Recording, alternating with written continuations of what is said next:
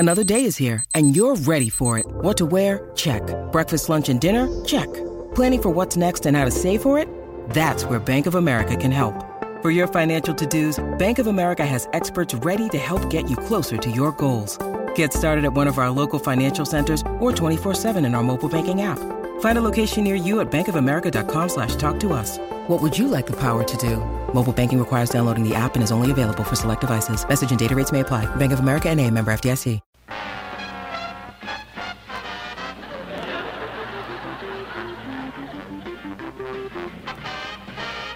They're calling it the Don Rickles Show. You know why? That way I get the full blame. Folks, Louise Sorel plays the part of my wife Barbara, and my wife Barbara plays the part of a lady trying to knock off Louise Sorel. We're ready, Don.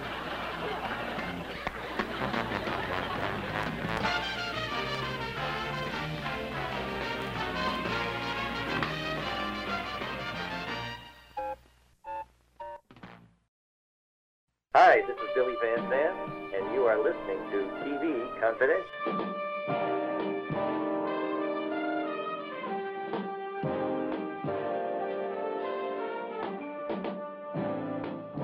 Ed Robertson, along with our guest Louise Sorel. Louise Sorel, the actress known around the world as Vivian Alamain on Days of Our Lives, and Augusta Lockridge on Santa Barbara. Louise has shared a few memories about her experience as Vivian on Days of Our Lives. We've also been talking about her stage career, as well as how her experience on Santa Barbara in many respects was as close to a stage company experience as one could possibly get. You can follow Louise Sorel on Facebook. Louise Sorel's many primetime television credits include playing Don Rickles' wife on The Don Rickles Show. We'll ask Louise about that in just a second. But first, before we went to break, Louise shared some memories about co-starring with David Jansen on The Fugitive. A few years after that, Louise, you guest starred on another Quinn Martin show. You did an episode of the FBI up in... Oh, my God. Okay. Oh, my God. Okay. All right. Well, that's on good. On the Rogue River. Yes. Oh, my God. Yes. The stories are hilarious. I have been told that was a shoot to be remembered. Who told you that? Bill Reynolds told me that. Okay. I don't know that I know him, Bill Reynolds. Bill played Ephraim's sidekick on the FBI. So okay. you may not have had any FaceTime with him because of the way those shows were done. But when I'm not doing my show, I write for a living. And one of the things I'm working on a book on the FBI. So that is how I come to know about the Rogue River shoot. The Rogue River thing was hilarious. I mean, it wasn't hilarious at the time. Sure, I know. That's what I hear about. There was a director who was called Circle Pete. It turns out he actually worked for my father because my father's a Hollywood film producer. Yes. Anyway, Virgil Vogel had worked for my father. Mm-hmm. Unbeknownst to me at the time, they called him Circle Pete because he would pick up the camera and have the crew follow him and usually end back at the same spot that he started in. So now we're on the Rogue River, and it's me with Albert Salmi. Mm-hmm. Frank Converse, who, like you, was a theater actor, yeah. Right, and we were on a raft on the Rogue River, which is not the smartest thing in the world. and the guys have on, raft, what are they called? Around their waist so they can float. Life jackets. Life jackets. Yeah. Not me.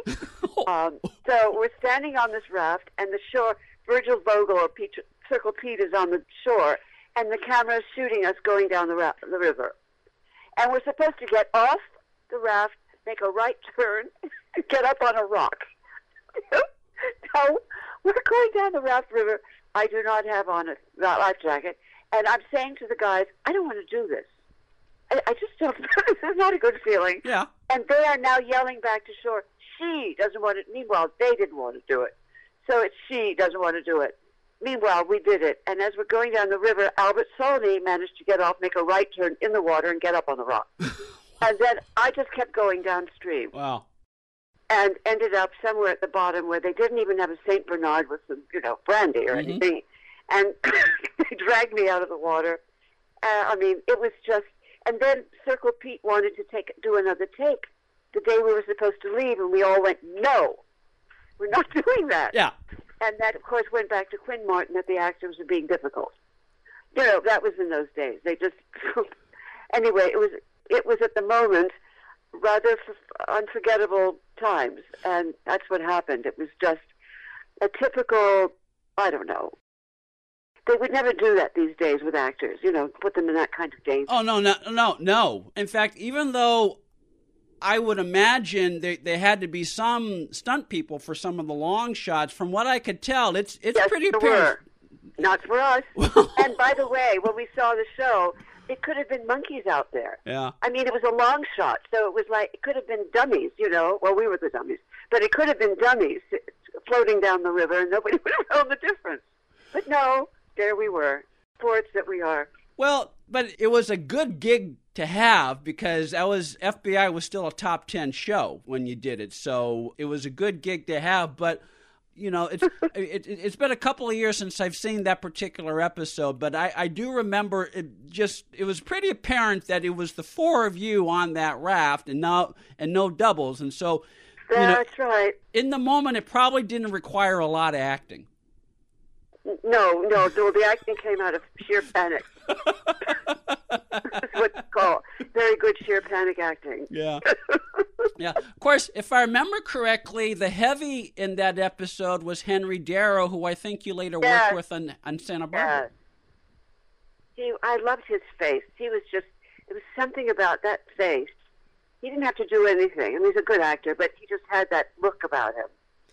Yeah. His name was appropriate, to me anyway. Well, Henry Darrow, Yes. And if I hear you correctly, when you say he had that face, he had the kind of face that he could play both a good guy and a bad guy, or he could play a character who starts off, you think he's a good guy, but then you realize maybe there's more to it than that. And not every actor. Yeah. And I dare say you've always had that quality.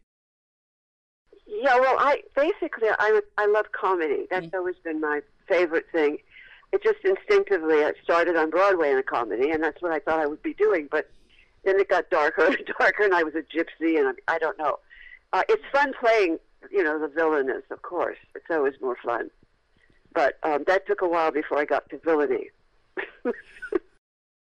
Louise Sorel is on the line with us. Louise Sorel, the actress known around the world as the villainous Vivian Alamain on Days of Our Lives, as well as Augusta Lockridge on Santa Barbara, many other daytime shows, although Louise has left her mark on many, many primetime shows, as well as feature motion pictures and classic movies of the week, such as Get Christie Love. Louise is spending a few moments with us to talk about her career in movies and film and stage and television. Stay with us, folks. We'll be right back. But I just have to tell you, because I know we're running out of time, because I need to get this in because I've been pondering it lately.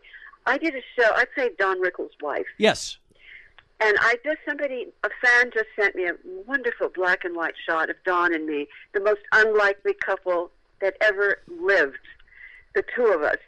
I mean, I'm mad for this photo, but I have to tell you, when I was working on the show, I loved Jack Benny. I grew up with Jack Benny. Mm-hmm. And I thought he was the most wonderful comedian, and I just worshipped him. So I went to the producer, and I said, could Jack Benny play my father on the show? We didn't know where the show was going, so I just, my big mouth. And they said, well, I don't see why not. And all I could think of was Jack, going to Don and saying, oh, Don, Jack, what's the earth? That's all I could think of. I was just dying for that to happen. And then, unfortunately, he died. Yeah. So he never got to be my father on it. But that time with Rickles was, well, unforgettable. That's all I can say. That was a gift to have. I've just, he was so complex.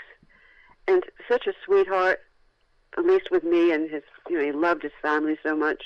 It was a great memory for me. About a year ago, I spoke with a producer who worked with Rickles on a show he did many years later called Daddy Dearest. And when most of us think of Don Rickles, we think of the blustery on-stage character he plays when he insults everybody. But I understand that when he acted, there was none of that. I mean, he was as giving and generous an actor as anyone. Well, the thing about Don is that was his first attempt at doing a straight show. First of all, they made him a Madison Avenue guy, which made no sense. He would never be. But the fact is, he was nervous about acting. He was insecure about it. And I would see him do something. I'd think, Don, that was so wonderful. Or in dailies, we'd watch it, and I'd think, you're so good. He was insecure about it, but he instinctively was good. Yeah. I mean, he was a good straight actor, which he didn't get to do a lot. But remember what he did in Yugoslavia? It was a huge success. Kelly's Heroes. When he came back and said Tito had the car. But he was a very good straight actor. Yeah. He didn't know. He was very vulnerable. That is what I've been told. Billy Van Zandt, the producer I mentioned, I mean, he gave many examples throughout the run of the Daddy Dearest show where you do the take and the director says, cut, print it. Rickles would say to Billy or the other actors, was I good enough? Do you need one more take? And more often than not, they would say, you're fine, Don. It's just interesting. It's a different side of him that not too many people know about. Yeah, I know. I was very surprised. Of course, they brought on Newhart on the show. I mean, we could never look. Nobody could look at anybody. Yeah, it was just screaming laughter all the time. But it was certainly an experience, and I was very lucky to have that. I was surprised they hired me. They didn't really want to. The network said no, but Sam Denoff and Sheldon Leonard said, we want her. And I mean, I was surprised because I'm the last person you would think of to play his wife. I mean, what an odd couple. But it worked. Yeah. I mean, the show didn't go very long, unfortunately, because it wasn't the right premise for him. And I understand the network didn't do you guys any favors, but they put you on 10:30 at Friday night, which is the worst possible time slot you can think of. They killed us. And then what's his name was the head of the network then? I've forgotten. Freddie Silverman. But, I don't know if it was Fred or somebody said, we're going to move it. Don't worry. Well, they killed us. They killed us. Oh, well, I'm not dead yet. No, that's right. You were not dead yet, and thank goodness for that. Louise, Sorel is on the line with us, sharing a few memories about her career in daytime television, primetime television, as well as her life on the stage. You can follow Louise Sorel on Facebook. One of the things you did shortly after the Rickles show, you played the femme fatale in Get Christie Love. I mean, she was the femme fatale, but she wasn't all that bad. We learned later on she came from a disadvantaged background, and her motivation was taking care of her son because she wanted her son to have everything she didn't have as a kid. Obviously, Get Christie Love was not Shakespeare, but I imagine for an actor, Louise, when you have an opportunity to play someone with a little depth like that, it gives you something to sink your teeth into. Oh, yes, of course. Well, I didn't have much chance to think. All right, maybe I did think. But you know how fast you go in that day and they don't tell you anything. They give you pieces of script, not even a whole, just sides for the day. So it was a little hard. I seem to remember there was a car ride in that. Yes. Christie Love with Billy Graham direct. I just remember he just left us. We had to do a drive in a canyon or something, and he wasn't even with us. We were just driving around with a camera on us. I mean, there was no director. It was just so odd things that went on there. But I'm trying to remember, that wasn't Broderick Crawford. That was something else. God. No, Teresa Graves was Christie Love. Teresa Graves, right. You had if I remember correctly, you had a cat fight with her. That was one of the memorable scenes in that movie. Yes. It's a bit of a blur because I'm trying to think of who the men were in that. Harry Gardino was also in that, although Harry Gardino, right. I don't remember whether you had any FaceTime with him in the movie. I don't either. Yeah. I don't know why it's such a blur. Well, look, like I said, I'm taking you back to 1972, so you're doing great. Well, some people remember every day. I know people who can tell you everything, what they were wearing, what they ate in 1964. I don't understand that. I guess my mind, I just go into a dream state or something.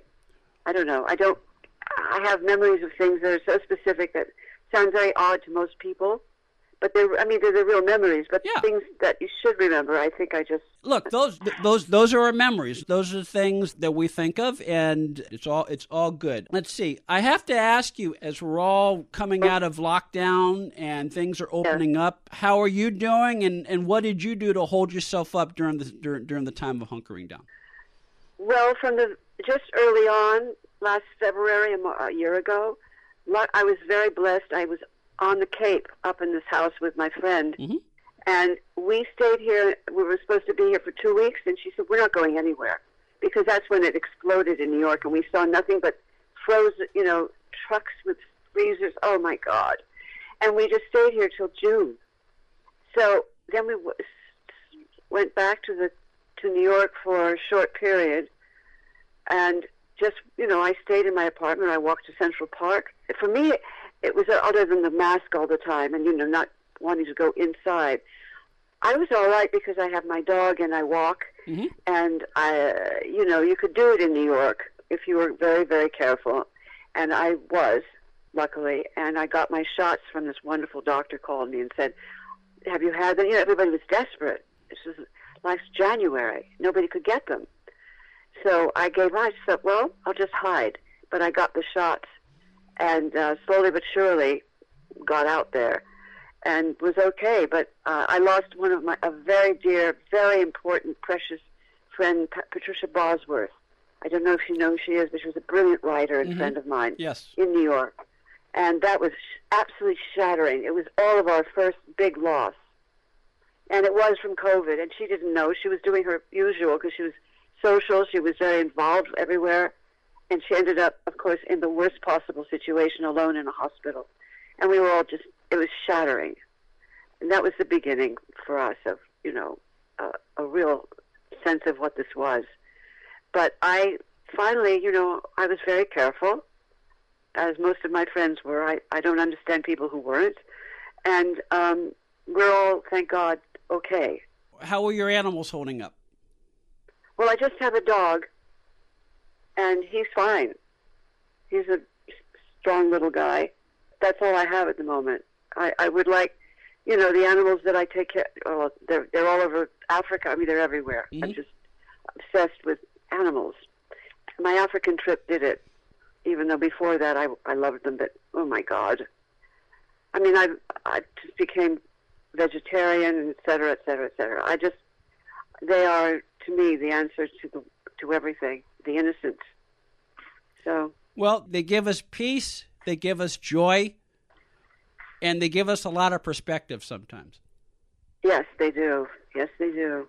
This has been a joy, Louise Sorel. Please keep us posted, whether it's on Madison on 5th, whatever else you're working on or writing or developing. I would welcome the opportunity to chat with you again sometime on TV Confidential. I'd love it. Absolutely. I appreciate it. It's very nice talking to you. And the fact that you have more information about me than I do is amazing.